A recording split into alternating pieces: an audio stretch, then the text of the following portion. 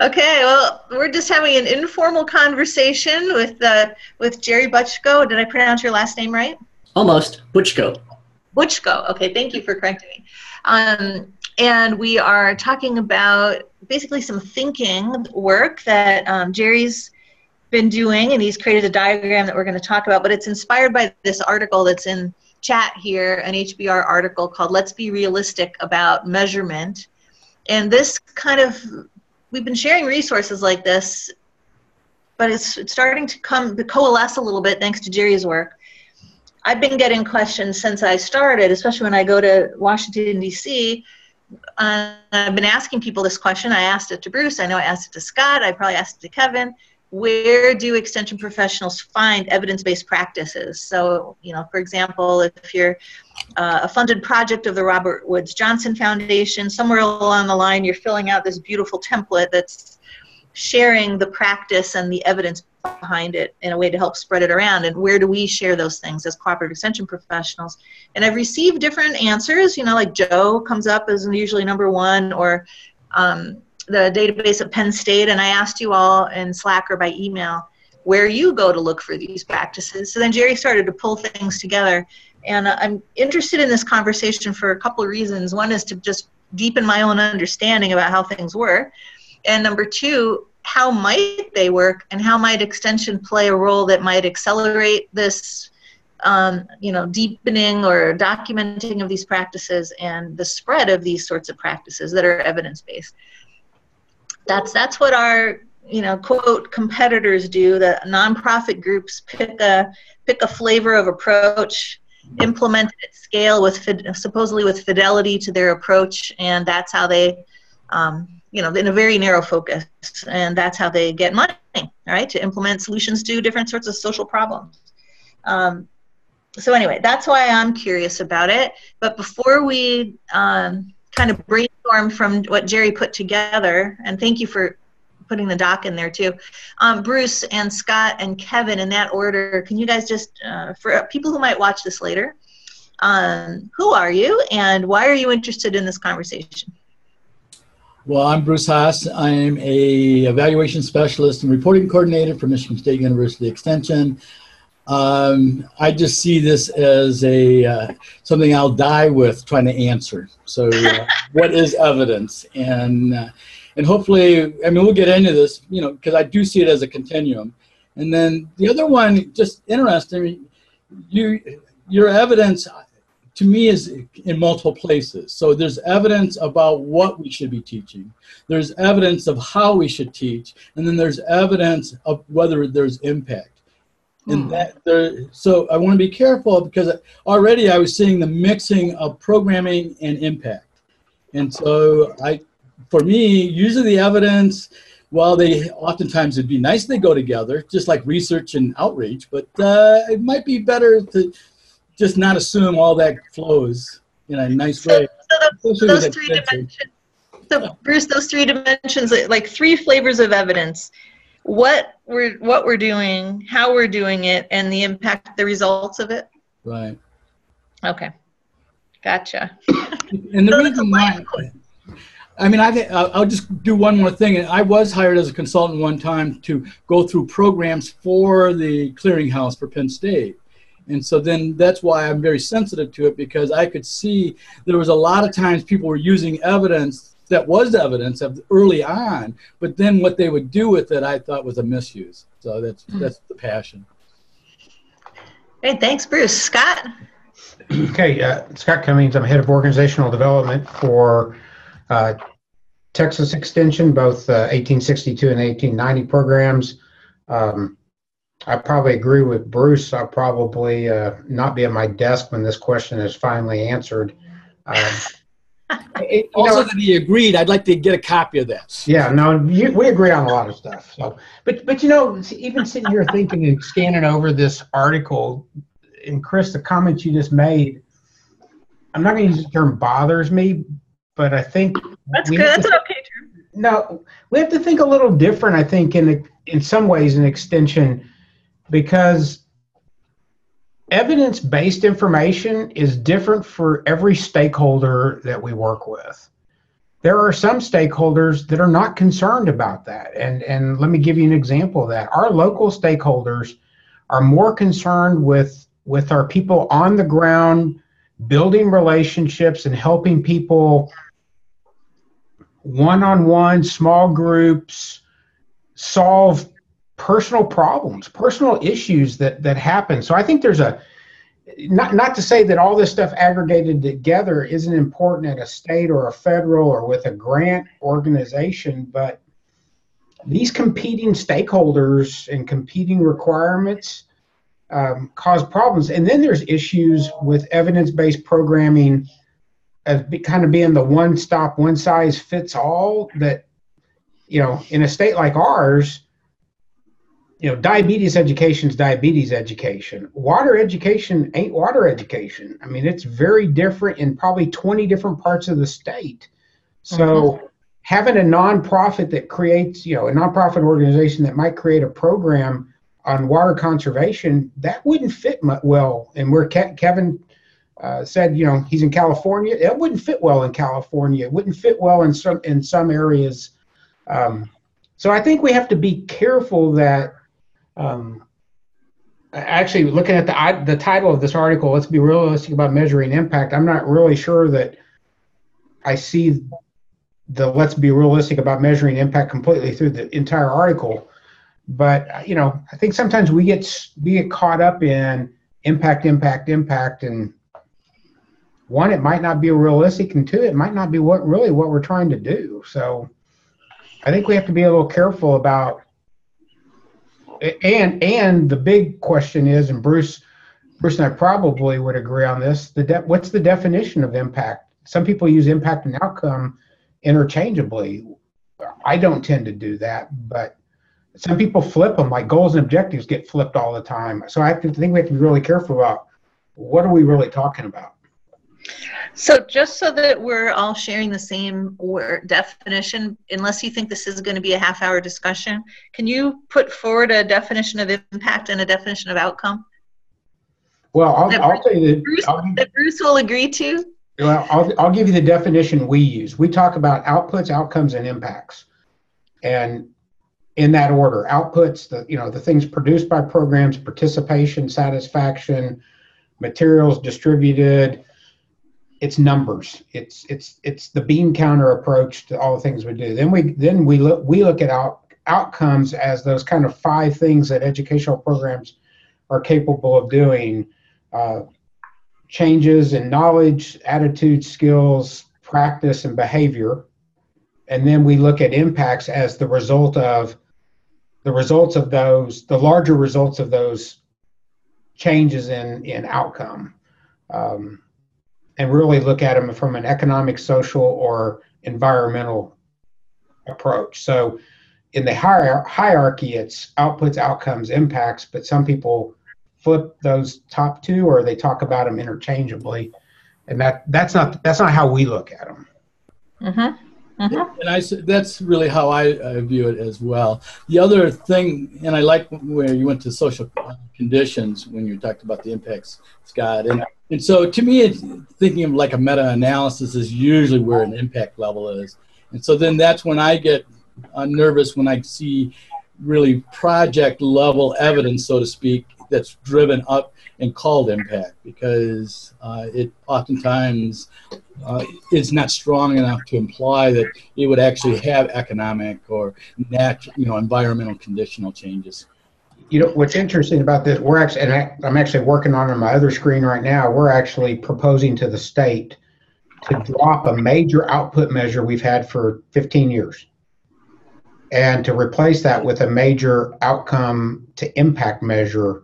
But the exact thing that Bruce just said will be in this proposal, that this will have to be done at a regional and or state level, that there are really shouldn't say no, but the chance of having measurable impact at the local level is pretty difficult to do. So it has to be aggregated up to the bigger. So. Cool. All right. So it sounds like we have agreement in the terms outputs, outcomes, impact, so that we don't mess ourselves up as we're talking here. Sound good? Nod if you agree. Yeah. Okay. Kevin, can you introduce yourself and why you care about this conversation, and where are you exactly? I'm in California at my father-in-law's house. Oh, okay. Came down to pick up my spouse who is down here.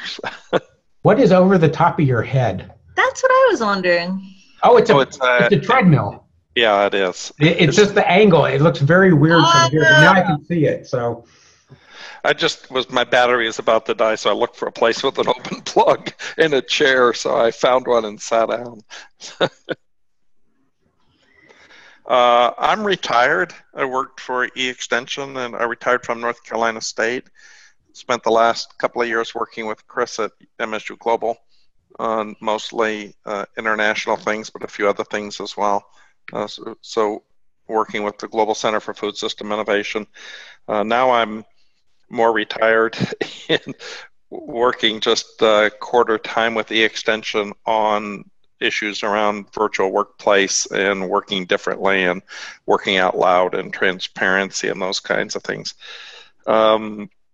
My interest in this was I think that we sometimes, the way we do programming, we throttle our impact, we throttle our capability by trying to do things that are totally measurable, and then we get into the complexity of how do you measure your impact when the problem is really complex. But I think, where we're wanting to go as a system is to be at the table at these bigger societal issues related to our relevance and our importance and what we do. So, and I do think there's some opportunity here to think about the impact of the extension system on an aggregate level if we can all kind of get on the same page. So I guess my interest in this is mostly that I'm interested in complex problems, ones that aren't as easy to predict a priori that this is going to be the outcome of what we do. If they're complex, you do something and you poke it and you get a result that maybe isn't what's expected. So, and that's part of it, is working on bigger problems. And the second part of that is related to then how do you get at what was your contribution to looking at these bigger problems? And in this case, we're not going to solve the problem. We're going to move it a ways and trying to measure that and in a way that makes sense to the people who fund us to say, like, we are making a difference here. So that's pretty much my interest in it. So, I'm an academic. These kinds of things, these are big questions, and so they're curiosity to me, and Jerry and Chris and I started having this discussion a little bit, and it's led to this. Yeah, so I'm glad that we could all get together. And Jerry, thank you for spending some time putting your thoughts together. I love the diagram that you did, and maybe you can just introduce yourself briefly. And I got to say, your background, this all white thing is very kind of slick. I think I'm going to copy that look. Very slick looking. Yeah, it's a kind of a Scandinavian IKEA thing going on or something. I like it. Something simple. Yeah, well, this is kind of evolved out of this conversation in Slack, and in listening to you all approach this from your perspectives, it's at a much higher concrete level, in terms of programs and even with Kevin in terms of systems. And I guess I'm approaching this. My interest in this is as a practitioner. So my association with Extension is via the Military Families Learning Network project, where I'm a practitioner consultant and in the personal finance area.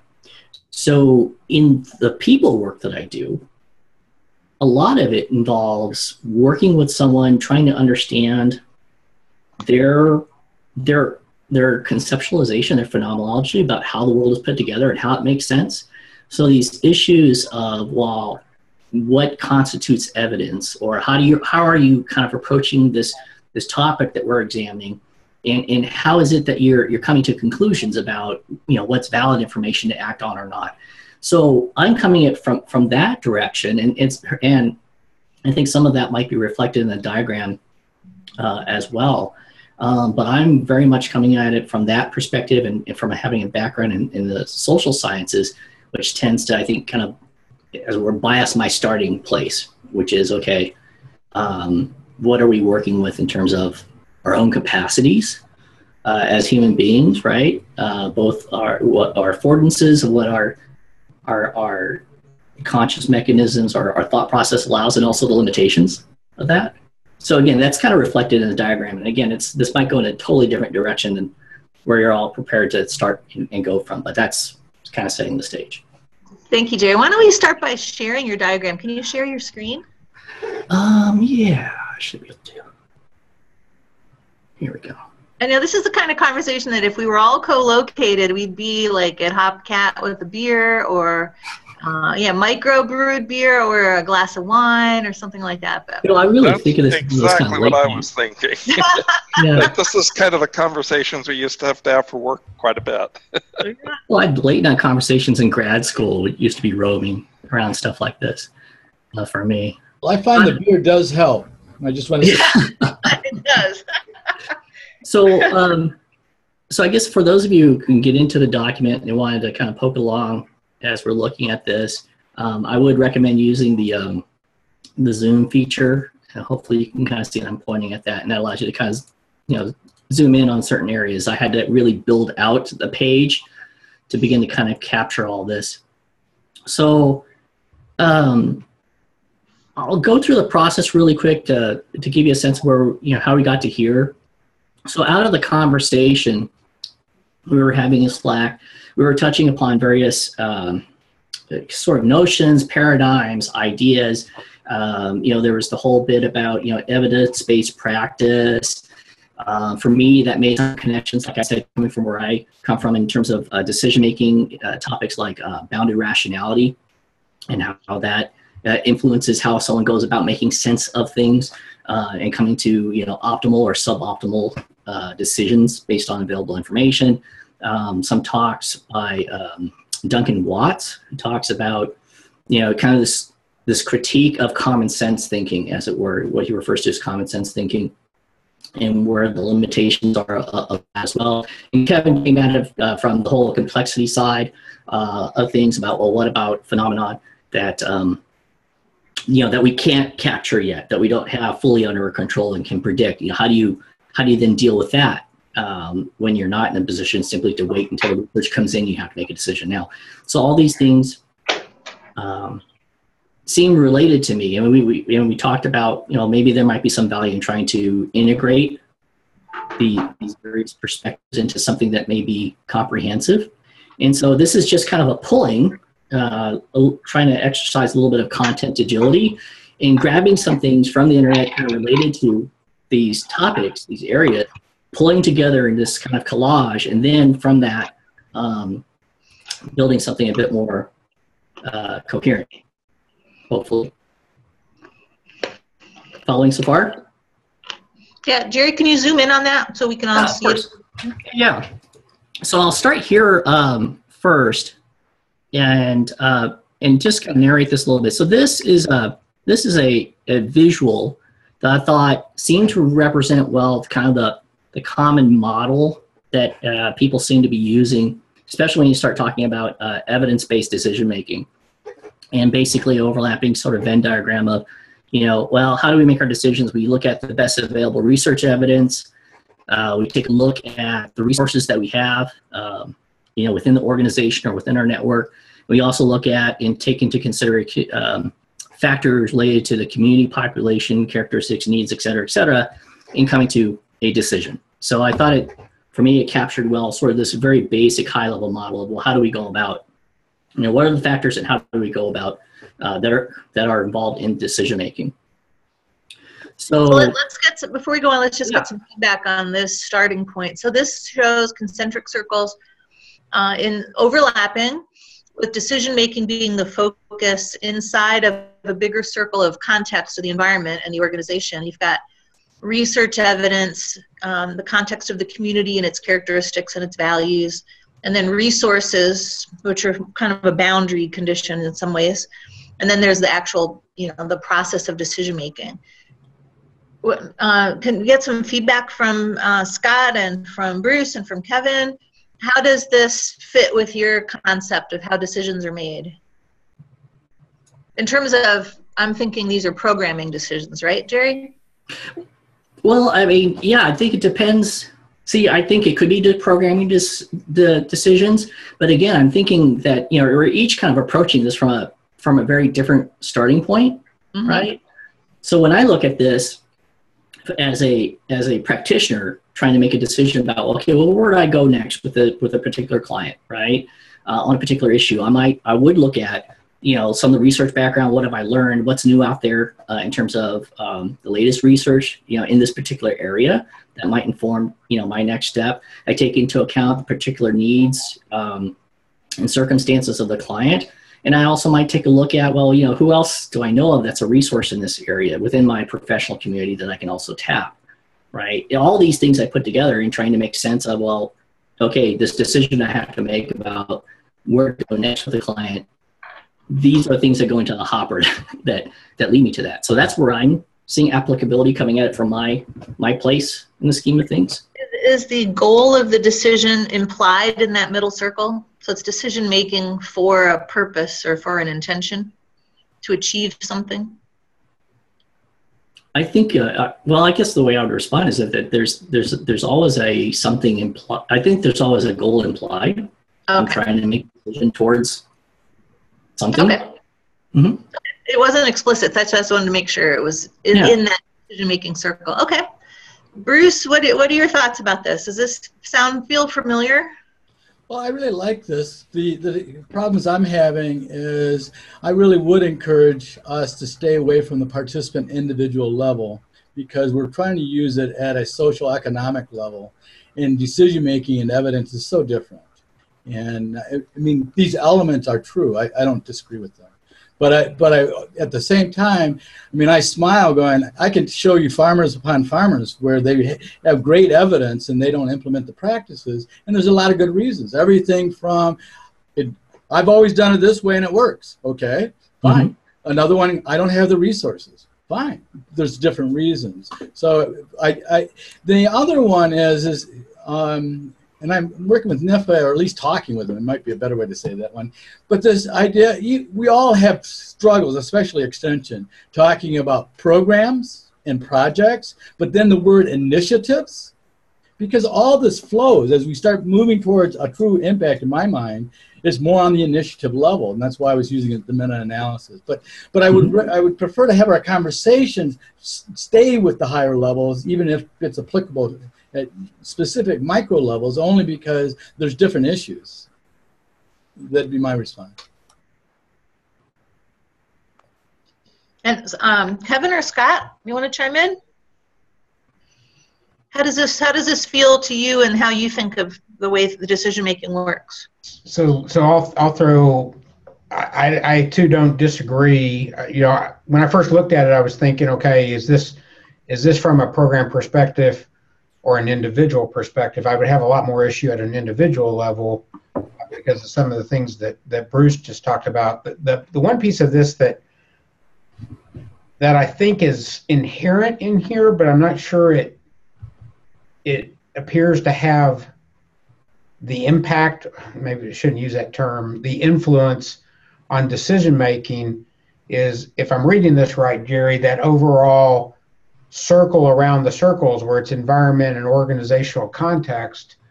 I mean, I understand how that works, but I think there's a lot more environmental and organizational context that affects the decision making than what might be shown here. I mean, I understand it kind of encompasses everything, but I think there are some decisions we make solely on the environmental and organizational context, irregardless of resources, best available research, or the population. So I think that influence on that center decision-making may be right or wrong, maybe not shown strong enough. And to provide some context here to loosen this up, this is a starting point, right? Yeah, no, I know. This is me starting with it and kind of doing a back of the napkin sketch about, okay, well, this is kind of what I see. And what you're doing is what I was kind of hoping would ultimately come out of this discussion about fleshing things out, because I knew that you would, and Kevin would, we would have different sort of appreciations of how this thing fits together and what else might be there And so for me, you're kind of filling in an aspect, another facet of this, of kind of what else might be there that might be going on. You know, and the other word I want to throw into here, but I think it's in the environmental context and extension. I mean, this is a reality for extension. It's a political tool. I mean, there's a lot of political forces in extension, and partly because of how we're set up, you know, with the state, federal, and local level, and they don't always agree with each other. Matter of fact, probably more than not, they don't agree with each other. Mm-hmm. And then there's political influences within the organizational context. Yeah. You know, we have major ones within our own system, just incredible political influences on what we do or what we don't do. So I think that's a really, really strong factor, right or wrong, in the process. Can I give another reaction? And that is, you know, the more I look at this, I almost, in my mind, would do one or two things. And again, I'm brainstorming. So, and I'm not criticizing, Jerry. So I could appreciate when someone puts some things together and then go, now you guys react to it. I hate that process because the reactors. So, and I assure you, I'm divesting myself of emotional investment in this. I really want to hear. I want you guys to kind of get in there and monkey with this. Well, actually, you just did where I was going. Although I wouldn't put goal, I would say achieve objectives, because goals again is loftier, is Scott was talking about before. But that is the center, is what, especially in the context of evaluation, and I think the context of the type of evidence we're talking about is we're trying to achieve something, and that is the center. And then the decisions play into that. But I don't see the decision making as the center. The other idea was to have the goal surrounding it, but the more I thought about it, I kind of like it in the middle. Just a reaction. No, I don't know if it's Kevin or Scott that's kind of dueling already, but yeah, please go. That wasn't me, so. Oh, I didn't know we had control. Scott, you always do that. That's me. It's not me. It's not me at all. It's me. It's me. You guys can. Okay, it's Chris. And I would not put that in there because I think that a lot of what we do is there isn't research evidence to even begin to support some of the things we need to do if we're really working where we need to work. And so I think we have to do a lot of sense making and actually more research before we do some of these things, because the way the academy is going is they aren't researching the kinds of problems that we work on in extension, because that's not the kind of stuff you get promotion and tenure for anymore. Kind of applied problem solving kinds of things. So I think there's some steps that have to happen before we get to goal setting, and I think a lot of times the outcomes are not known. We're perturbing and we're experimenting, but we're not necessarily we don't know enough to set a goal. And so I think sometimes when we set that goal too early, we're throttling what our impact might be. So yeah, I like that sense-making piece of that, because I don't think we have enough research evidence a lot of times to before we even start. But, you know, so Kevin, I agree with you on that. But, you know, what I'm hearing and something we talk about a lot kind of throws that argument in a little bit of a tumble, because we're so research-based, or try to be so research-based. We're also accused of being slow to respond in a world where others without our processes are responding a lot quicker, sometimes not correctly, but. Well, I think that's true, but I think if we don't have that base data, then we really don't have the capability to really know whether we're having an impact or not. No, I mean, you're right. That's just the dilemma we get caught in is slow to respond versus respond correctly. We're actually agreeing, and I think I'm agreeing with you that we're too slow, and that sometimes we've got to dive in at a level before we have all of that. But then we've got to be sure we're collecting that data along the way. There's that tension there, and I think that was something that was kind of emerging out of our Slack conversation that I was finding interesting, right? So I think if you're grounded in research and you have a research-based approach, I think research inherently is very modest about how far it reaches out next, right? It's like, okay, well, we think we're pretty sure, kind of, almost certainly about this. Well, maybe never certainly, but we've got our best guess at this. Okay, let's reach for this, right? So it's inherently slow. It's inherently cautious because that's the nature of it, of how it progresses. But at the same time, what you were bringing up, Kevin, is, well, what about, the stuff that's, that really is of interest to us out there. In the earlier discussion about kind of defining, outcomes versus impact. A lot of people, the way I think of it is, I'm really interested in this impact. I'm really interested in making a change over here related to learning or efficacy, right? But my ability to know from a scientific standpoint, to actually kind of measure and say, look, I can point right to this. I can measure it. I can stack it, put it in a table and show you,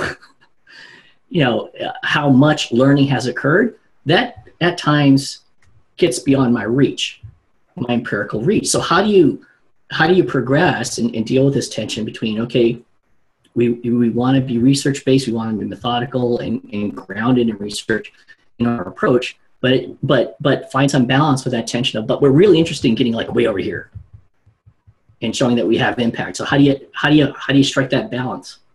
Well, and what role does action research play as a solution there to bring some balance? I think the way that we go about doing it makes a difference. I'm also, how do I get a blank screen on here? If you stop sharing, I think I can make a white screen. I want to draw a slightly different picture. Yeah. Let me stop screen sharing if I can find my way back to our. So I'll refer to this top pedal, best available evidence, or the sense-making iterations. And now go to a blank screen, I'll draw something. I'll do a duplicate slide. So let's do a slide 3, and I can nuke everything from that third slide. Will that? I just need a white screen to draw on. Okay, let's do that. Okay. I can just do clear, right? Yeah. Yep. Ooh, very good. Okay, cool. So let me see if I really do need a tablet, but let me do my best here. So now let me take a real live example from, let's say, a core member. We have 126 people. Scott, you're one of the advisors for that, and Bruce, maybe you'll get involved in that too. And some of these people at the county level, not just the county, that's too blanket of a statement. Some of these people that are in the core need a faster way to understand what's already known about the problem they're trying to solve. All right, so if they're trying to, I'll just take a simple one. If you're trying to create a new farmer's market, right? Now it's new to them, they've never done it before. And I understand, the way the system works is they find their specialist at their university and they find out what they know and they work with them to, creation. And that's great. That might be too slow. It might be that person's really far away from that person. Who knows how well that works, but that's the way that it's supposed to work. And, the Google's available to them and they can go to Joe and other places and look up what's possible. But it seems like they need some structured assistance because their job is to deliver the program, right? So their job isn't to spend a lot of time designing the perfect program. So where can they go to quickly see what's already known? So if they're trying to make a decision about solving this issue right here, that's their objective. Let me change that to an O, right? They have this objective they're trying to achieve. Where can they go to find all that's known already from the research or from other people's sense-making or case studies or models or whatever? Where do they go to find out, hey, there's one way, there's another way, there's another way. Oh my gosh, there's 6 different ways I could possibly go. Based on my context, it looks like, this one is the best route, right? Where do they go to find those pathways That's the first question. And then how do they choose?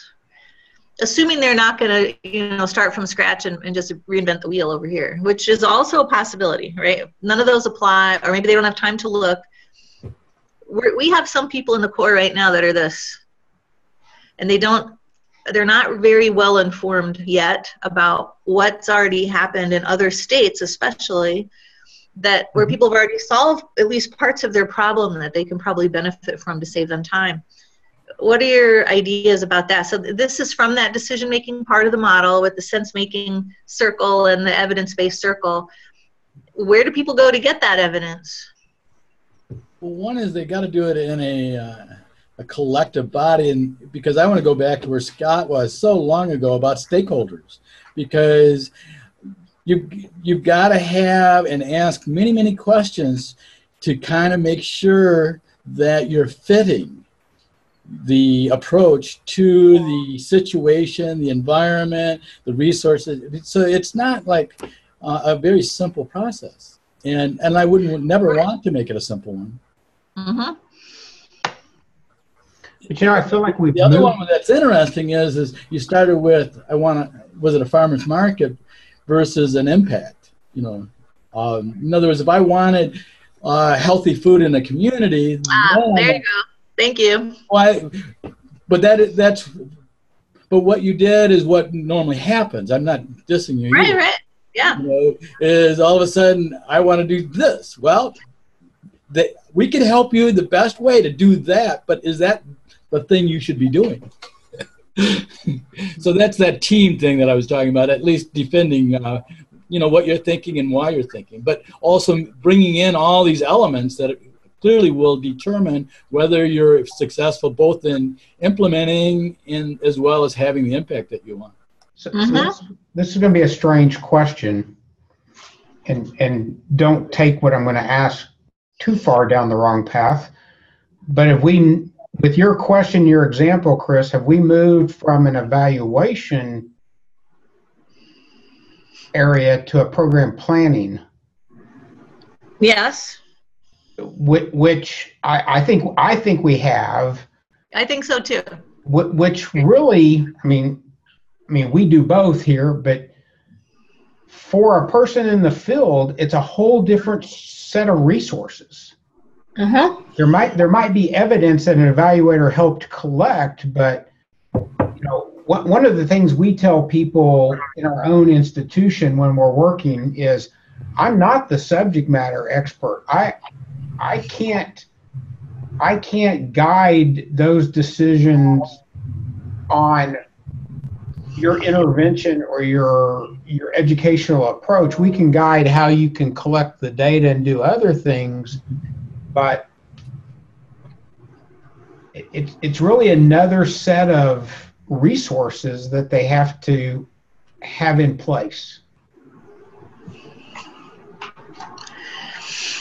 So evaluations is sort of like the sandwich in which this is being wrapped, right? You're pulling from existing results of evaluations and assessments and research to make decisions about programming.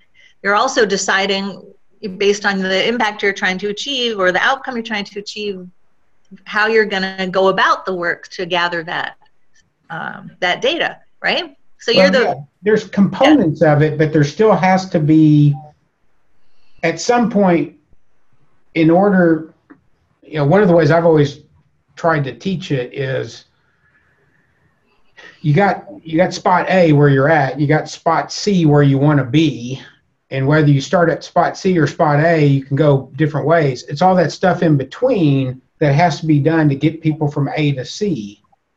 There's still another set of resources that has to be pulled from to figure out that gap. So somewhere, if it is the farmer's market piece, if somebody pulled me in, I would say, I don't know the least thing about implementing, setting up, running a farmer's market. I could help you determine if it was successful or not, but you've got to go find those people that have designed, implemented, and ran a farmer's market. Just a ahead, Jerry. Observation. As you're talking about this, one of the things I'm noticing, or at least I think I'm noticing, is that we're bouncing levels. So when we're talking about what's the frame that you're using to approach a certain objective or issue, whatever it might be, or outcome, I think that there's the basis of a frame, and maybe going back to that Venn diagram about decision making, that basic frame can work all the way down. We're up from the meta down to the tactical, right, to the on the ground. But at each level, it's a different facet of the issue or the topic that you're trying to get at in terms of making a decision or figuring out next steps. I mean, again, this is just observation. Wow, good observation. So flip back to your the chart you were looking at earlier. Can I do that, or do you have to do that? There you go. Jerry, I would add to that, when I get down to the micro level, I have more control of my decisions and impact on me. As I move up the chain, I have very little control lots of times. And so I agree the elements are all the same, but the dynamics are not. Called politics, probably. Right, and these, even though there are circles that are of equal size here, with the two I drew in earlier, they are not implemented with all having equal weight. That's for sure. Right. Yeah, this is a nice sort of neat conceptual, right? Right. But, yeah. So one of my observations with the core is some people are not availing themselves of what appear to be existing evidence that could inform their decision making. I don't know if it's because the evidence isn't there, or because they couldn't find it, or because they assessed it and it doesn't apply in their context. I don't know. Well, again, I think we have a full array of, even within an extension. Am I talking about an educator? Am I talking about a specialist? They're all going to be in different places, and they have different roles, of course, but they play different pieces to this. And yes. So usually the educator would say, even with a master's degree, which is mind-boggling to me, I still don't know how to do research, or I don't know how to evaluate. Well, they got classes in statistics and in methodology and all the other above. So, but roles will play a big part of it, and that has been some of the friction, I think, even here, where I can't get specialists to be evaluators, and I'm both a researcher and an evaluator. I understand they're different questions, but the methodologies are pretty damn similar. And why we can't cross those lines is a little bit of where I was going with the complexities of these things. I would absolutely agree. And, some of them aren't even at the master's level, so they really don't understand that process at all. And then the other piece that comes in at the local level is they're getting pulled every which direction you can get pulled. And they never have time to be good at any one thing. They have to be okay at a lot of stuff. And I think that's some of the things that I've seen just with, some of the people in the core. They're at such a micro level in their own little cocoon county that they just never see the big picture. They don't understand the big picture at all. So a touch point to this, just to kind of broaden this out, because this does hit on something, and this is coming out of conversations I've had with various people, including Kevin, within NetLit, around conditions that seem necessary or helpful to creative or innovative communities. So this is all this stuff that I don't know if you're still seeing the share or not, but yeah, we see it. Okay, so pulling together these instances that we seem to be able to point to, say, well, this group here seems to do that well. So Santa Fe community came up before. There's some links to some of their stuff. Building 20, Bell Labs, these kinds of places where people who have studied the kind of the innovation thing have kind of looked at them and said, okay, well, what are some of the common properties of these groups? And one of the things that we're talking about here was, well, what they are is a collection of people who are very specialized in their area, but they're all dumped together in what Santa Fe community calls the Santa Fe Institute calls an idea collider. So they provide the environment where these people who have very, very deep knowledge in their areas are then able to bump up against each other and begin to fill in their respective pictures about a particular issue. And I see, potentially a parallel here where we're talking about within Extension or within IC3, these groups where we have these resources of folks who are really, really good at, they're on the ground or whatever their place in this whole scheme is. And what we don't seem to yet have is a very good environment where we're able to get them together effectively so that they then can leverage one another. They're still sort of isolated little pods out there, and they don't have that. Right. I agree. Well, Go ahead. This is another thing I think we have to keep in mind. And Gary, you've been working with the Military Families Network. I would say that community is a pretty high level community. There's not. That to me is nowhere close to the equivalent of if we call the county in Texas a community, because it's much tighter. It's much more. It's all focused on one thing. It's all focused on military families and their issues. However, let's take a community. Well, let's take where we have agents in a county in Texas like Harris County, which is Houston and the surrounding area, 4.5 million people. Mm-hmm. It's real hard to find. It's real hard to get the cohesiveness in a community if you want to take a community that big, because there's just so much going on, and there's lots of different things. And I think that's some of the problems with our faculty that are not specialized, like a military agent, or in our case, some agents like IPM agents or Horde agents, is that one minute they're answering X, the next minute they're on Y, and the next hour they're completely in a different direction. And I think it really, they struggle with that because, in a state with extension like ours, which is still very, very grassroots, extremely grassroots, our agents are generalists for the most part. Almost all of them, 80% of them are complete generalists. They're focused on a lot of different things. And again, maybe not well, but that's what they're called upon to do in their local community. Oh, Chris, I think you're still muted. Oh, sorry. Thank you.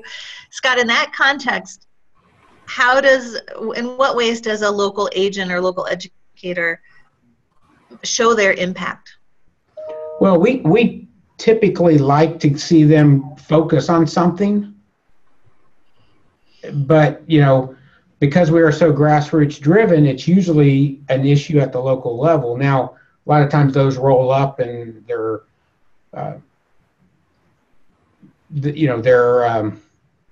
able to be aggregated at a higher level, and in some cases it's multi-county or regional issues.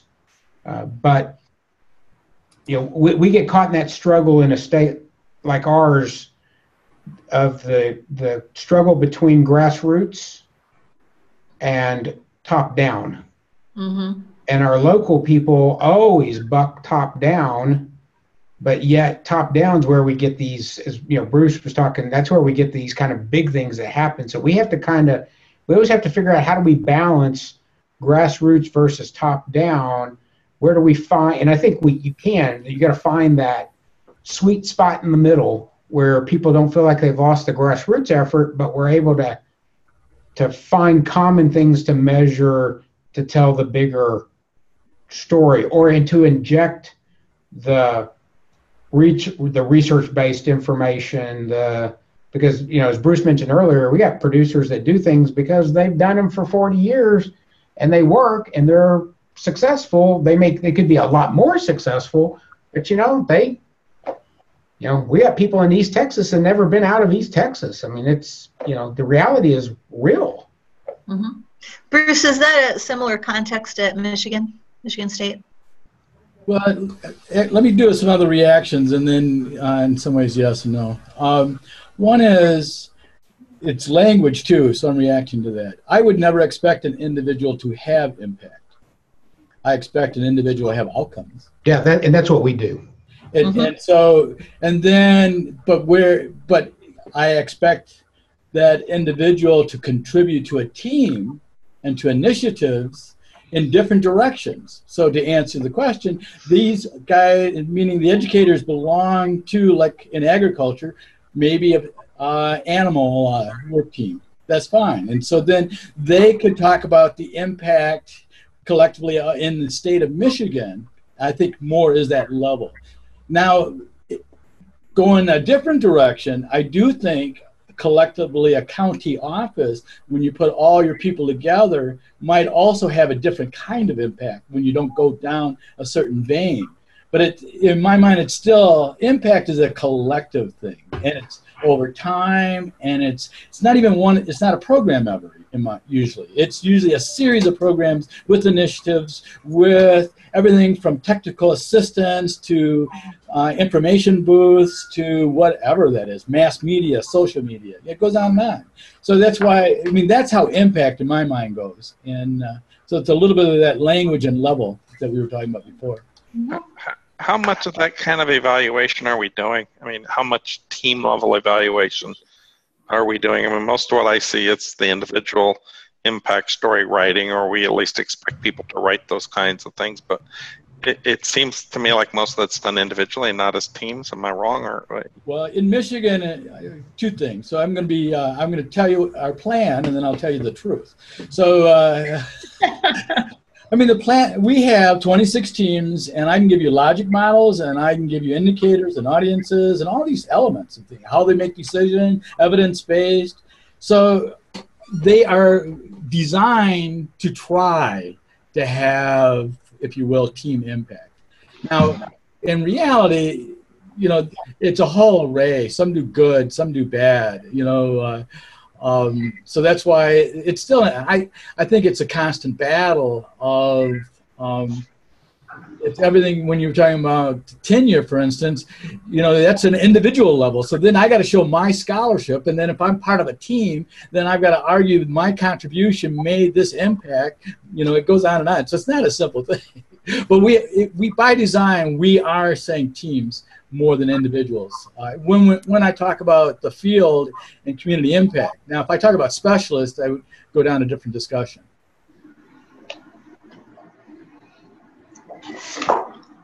So, go ahead, Jerry. Go ahead. I'm just thinking, so if I had a beer right now, I'd be drinking it. I might have gone to whiskey by now. You know, I guess another contrast I'm observing too, when you mentioned how you're seeing the MFLing team, that group, that project group, in contrast to what you're describing is kind of the more local framework. That's another thing that is a strong contrast for me, right? So everyone that I'm working on within that network is coming from is reaching into this project from a different locale, right? So they're each embedded in whatever their local system is, but we don't exist and operate that way as a project.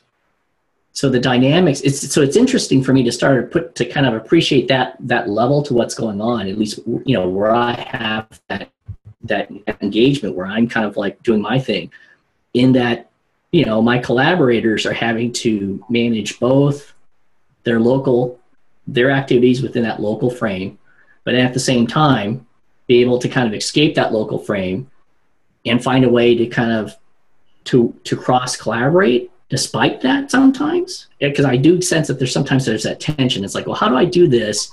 Because this is a different kind of context than where I'm coming from. And I think that's one of the kind of the higher level sort of organizational issues around, well, how do you, if your local resources aren't to the point yet where they're as coalesced as you'd like them to be, the different county offices and the different agents, and, you know, just trying to get them to work together on local issues, I guess one possibility is, well, how is there a way, if the local capacity is not there just yet where you want it to be able to reach out across the broader institution and say, okay, well, who's worked on a problem like this, right? So it's kind of like reframing the problem a little bit. It's like, okay, well, it's not this particular grain in this particular area, this particular state with this particular, set of producers, but there's the outline of a broader problem that may have been worked out elsewhere, or worked out on something similar from a different direction that I think could help then supplement that local capacity. Well, Jerry, I really agree. Actually, it goes back to Kevin's comment. There isn't enough evidence out there. And so then we have to do the process you just said. So if I can't get the information and evidence around my specific need, then I'm going to start relating to what's close to it. That's one statement. The other one is going back to what Michigan does. We give permission to do a logic model, as we all do, in talking about what is the research and evidence, and then what are you specifically doing, and then what are the baby steps or outputs, outcomes, and then what do you think, again, back to research, what do you think, if you were able to do these milestones, what possibly does the research suggest would it lead to? And that's usually how we get around some of it. Not necessarily good research and evaluation, but it is reality. And the problem you described there, and this is kind of where I come from, is that we need to understand the kind of problem we're dealing with better. That problem you described, I don't know if you read that HBR article about like the leader's guide to decision making or problem solving, but that's a complicated problem. So if it's a pattern recognition. If this problem looks like this problem, then we might use this solution for this. It's kind of like the example of using a drug for an off-label use. We have this drug here and we see this going on. Hey, maybe it would work here. That's way different than dealing with a complex problem.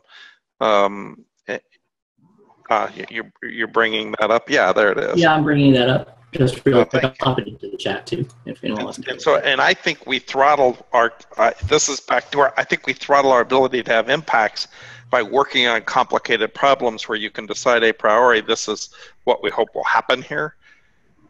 Because the really complex problems are so multifaceted that they're really hard to break apart and do that with. So Jerry, let me go back to, because I'm not sure I probably did a very good job of making my earlier comment. Let me use a different example of the point I think I was trying to make. Let's not use military families. I don't know how familiar you are with a program like integrated pest management. In Texas, we have almost 600 agents across the state. We have a handful of them. I'm not sure the exact number, 30, maybe 45, that are extension agents -- integrated pest management. They are solely focused on research to practice in the area of pest management in all kinds of crops, depending on where. If they're in the panhandle of the state, it's usually cotton or corn. If they're in the other parts of the state, it might be rice or cotton, might be dry land versus irrigated, but they are solely focused on integrated pest management. In my mind, they're a lot like if we had today, which we don't have as many as we used to, extension agents / military who lived and worked on base and did military programs for that population. Versus what might be just a county extension agent, ag and natural resources, who might be doing integrated pest management, row crop production, beef cattle production, answering phone calls from household members on lawn and garden horticulture, looking at bugs that people bring in, might do some wildlife, small acreage landowner, new acreage landowner, you name it, when drought's an issue. Those people, by definition, by their job structure, can't really do what we're talking about. They can be coalesced, they can have all kinds of stuff, but they have so much going on. They're getting tugged and pulled versus that guy that's really, really focused. I'm an IPM agent, I'm a HOR agent, whatever it is, or in some states that have gone to a regional agent specialty model, but the trade-off is the loss of local influence. So it's just the reality of how complex the system is.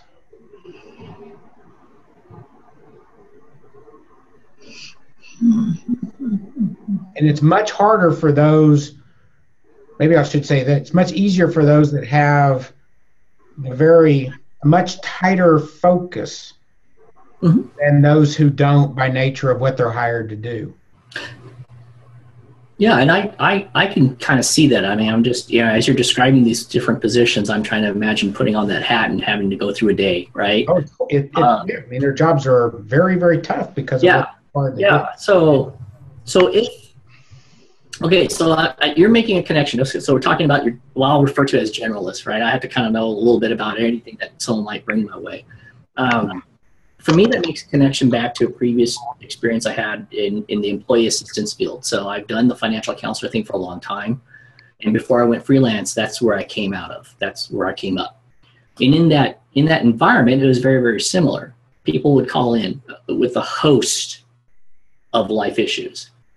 And even within my relatively more narrow domain of being a financial counselor, there was still the expectation that I'd be able to kind of understand where these other areas, subject areas might overlap, and also how to navigate that discussion with the client, and then be able to kind of either figure out how I get access to that service, so that information that I don't have right here, but this person over here does, and work that in, or get them to that person, so that whatever their need might be, for an answer or for a plan or for, finding a local resource, that objective is met, that we identified. So for me, I'm kind of making that, coming from that experience, I'm kind of making that connection here. So if I'm in a position where, just anyone in my county might be able to come in my way with a bug or this issue or that issue, and it's just not possible to have depth of knowledge in every single one of those domains, I still need to answer that question. That's the expectation on me anyways, until it changes. So how do I escape, the boundaries of my limitations, grounded where I am, and be able to access the knowledge, that the information or whatever it is that this person is needing. Well, and that's part of their job. Is they don't know the answer, they got to go figure it out. But they spend a tremendous amount of time doing some of that. And I think where I'm going at is something Bruce was talking about. We don't expect a lot of local level impact from the definitions we're talking about. Now, we do expect them to be members of teams, and we do a lot of that type of stuff. And we want them organizing into multi or county or regional approaches, because then they've got a synergistic effect of others around them. So I think where I was going is just the difference between somebody whose position is focused versus somebody whose position is not, and their challenges that they have. So yeah. A specialist on campus or a specialist out in the field, we hire people to be cotton specialists or beef cattle specialists or financial management specialists or military specialists. We have no specialists that are generalists. They're all focused. Mm-hmm. That drives generalist agents up a wall, because every one of them wants that agent to do their stuff. That's the pull and the tug. What's interesting is reading through some of the core stuff is we got a mixture of some people who are more specialized and some people who are very generalized in that, in that core group. And that's where, hence the challenge comes from. There's no one solution to everybody's issue. I don't know. I think I need a drink now, but there's nothing here, so. I'm close. My suggestion with this, one is to nail certain areas, and maybe that's part of your mapping. Is, I mean, you have an agriculture example, you have a health and nutrition example, you have a youth example, whatever. But to use this, I still think we've got to go down each one of those veins, talk about some of the evidence and some of the issues. I actually like, Jerry, your example, because I was going to tease to say, in your example, I would have had healthy, financial, stable families, whatever, but then I might have milestones as less foreclosures, lower credit rates, or more on-time payments, whatever that is, as these milestones. But where I also was going is, it's very, very true that my agenda might be to tell you about, let's talk about your checkbook today, and if I find out you're socially unstable for whatever reason, like need a drink right now for me maybe, then I have to stop. And that, because I may not hear your message about how to balance my checkbook if we can't address some of these other peripheral things. So they are intervening variables, so to speak. But back to, in this picture, the core really is the financial that you're following through, and the evidence, and what is the audiences, can all audiences respond this way? Obviously, middle class is different than lower class, as well as that rich 1%. I don't know any of those folks, but I'd love to. They own, what, 80% of the world? But that's the context. So the examples, that's where my pitch was, is it would serve me well if, and the examples would not be individual examples, meaning an educator. In my mind, it's got to be more of the initiative, or at least a major program level. So related to this, and because I've heard this from directors, and so we get, a couple of states here, is what I hear is and I hear, Scott, I hear you describe what agents do. They're out in the field and what they do. That seems very different than what I hear from some directors now talking about what extension work is. So like Colorado talks about, they're doing much more facilitation, much more those kinds of things, and not the kinds of things that we traditionally think of when we think of what agents do. So I'm just wondering, how big an issue is that for us, this kind of divide between the extension systems in terms of how we're approaching what we do? I think it's huge. I mean, I think there are so many different models out there today. Like I said earlier, we're still a very grassroots program. We have 251 offices in representing 254 counties, and the only 3 counties that don't have offices, one county only has 43 people in it. So it's not right. It's not deemed worthy. But you take a state like Illinois, or I think, Bruce, you may know more about them, but aren't they like completely regional? They're almost gone. They have like they're down to like 10 specialists now or something. But Illinois is really bad, and Wisconsin's headed that way. We're district now. We lost county specific. I mean, we have county offices, but we do not have county extension directors anymore. So later I want to come back for my response to Kevin on facilitation. I want to make sure I didn't squelch this. But you got other states. Tennessee's still very similar to us. Florida's still very similar to us.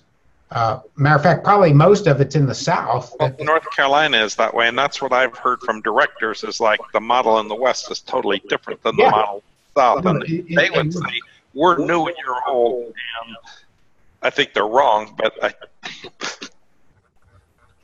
Well, and we're all struggling. I mean, the other thing that I hear talking about facilitation, that's an older one, and again, I'd love to go down that path a minute, but talk about the web. We don't need direct training anymore. We'll just give them online trainings. And we need online trainings, absolutely, but we also need face-to-face. We also need consulting. We need interaction. We need facilitation. So if we one size fits all, we're foolish, and we think we also don't need this true interaction that usually somebody who understands this complex piece, so that as one starts to learn it, you got, if you will, the master looking at it going, you might want to be thinking about this as you go through this process. So back to facilitation, it's like training of the trainers as far as I'm concerned.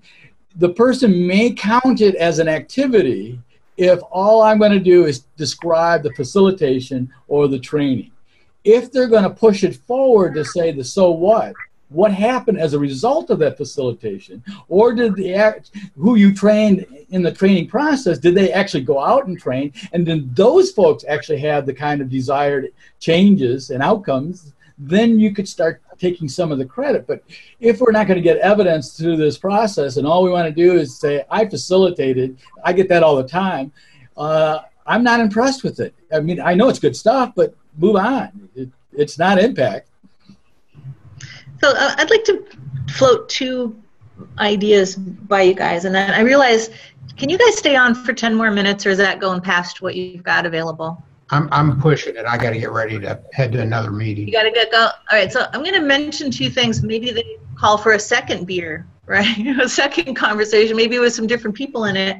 As I've been listening and putting this together with some of my other observations, it sounds like, you know, something like the 4-H common measures, if that actually works. And I had a meeting at UNL with Beth and the Jessie and what's her name, the two J's, talking about common measures and what they're piloting this spring, which are common outcome measures that people can pick and insert into their program so they can aggregate up that impact story, right, across the collective.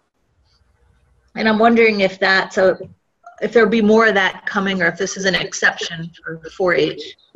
Then the other thing, let me ask you a question first. Well, so that's one. I'd love a conversation about the potential impact of the model of 4-H common measures. The other thing I really like a conversation is our default intervention, let me call it, is an education or training program for the most part. You know, there's consulting and group facilitation and stuff, but a lot of it looks like, you know, non-formal or informal learning in a group setting of some size. And if you look at what's been effective for extension people in other countries through ICT for development work, that's still a very popular model, but there are other things that don't look anything like a class or a course or a training that show good impact. And I'm wondering if I'm not hearing a lot of opportunities, unless somebody can do it on their own at the grassroots level, to try out new approaches like that.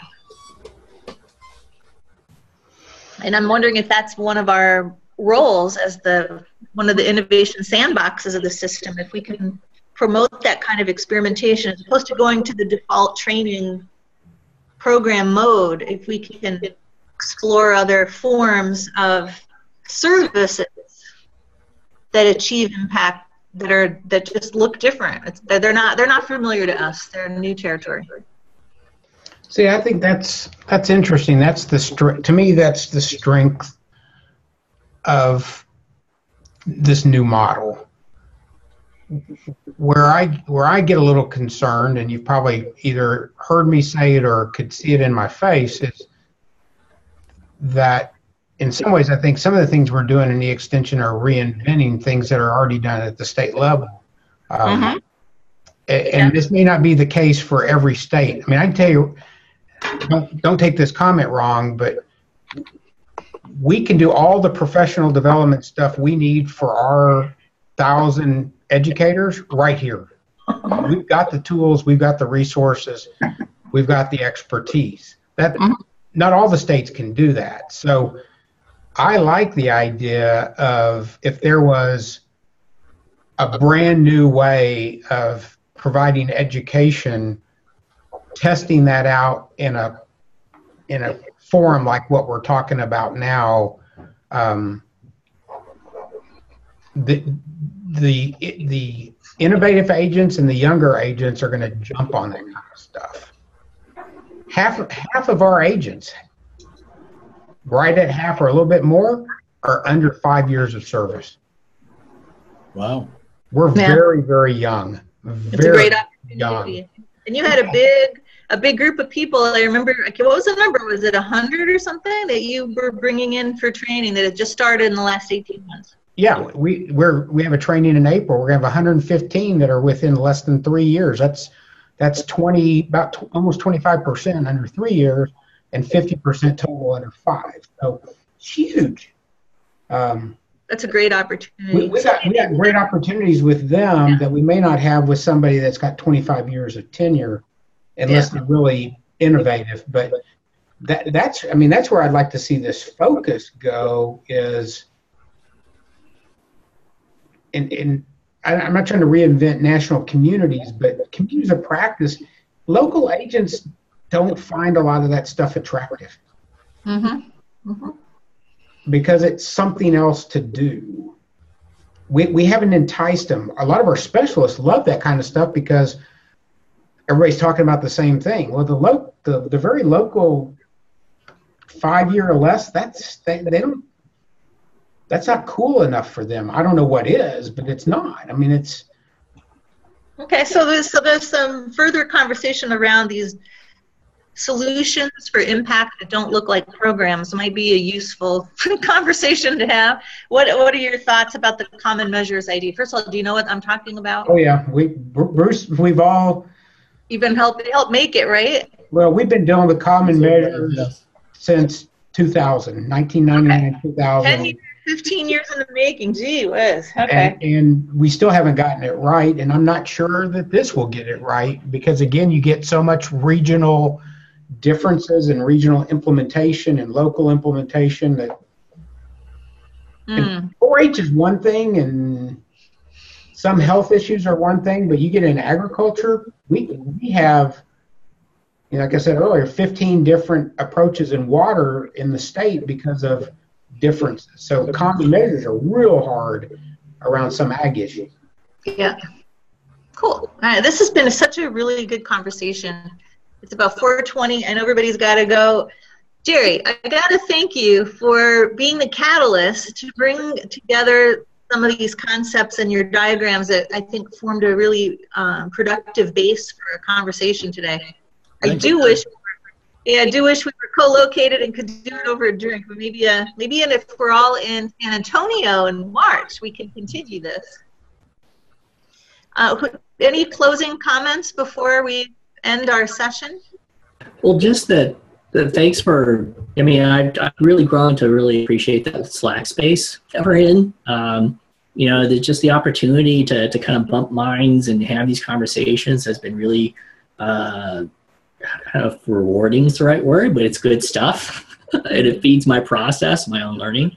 And just want to appreciate that, everyone took the time today to take it this far, to have this conversation, because this is really, from each of you kind of speaking to this, I'm filling in my perspective of this larger thing that we're kind of wrestling with and I'm a small piece of, but it's kind of really filled in my understanding quite a bit. Mm-hmm.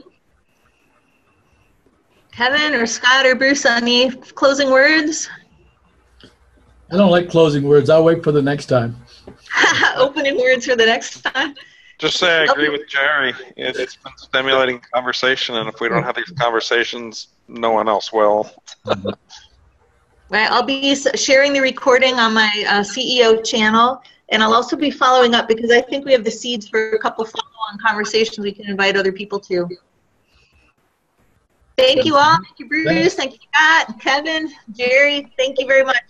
Hey, thanks, Chris. Thanks all. Take care. Have a good one. Goodbye. Thank you.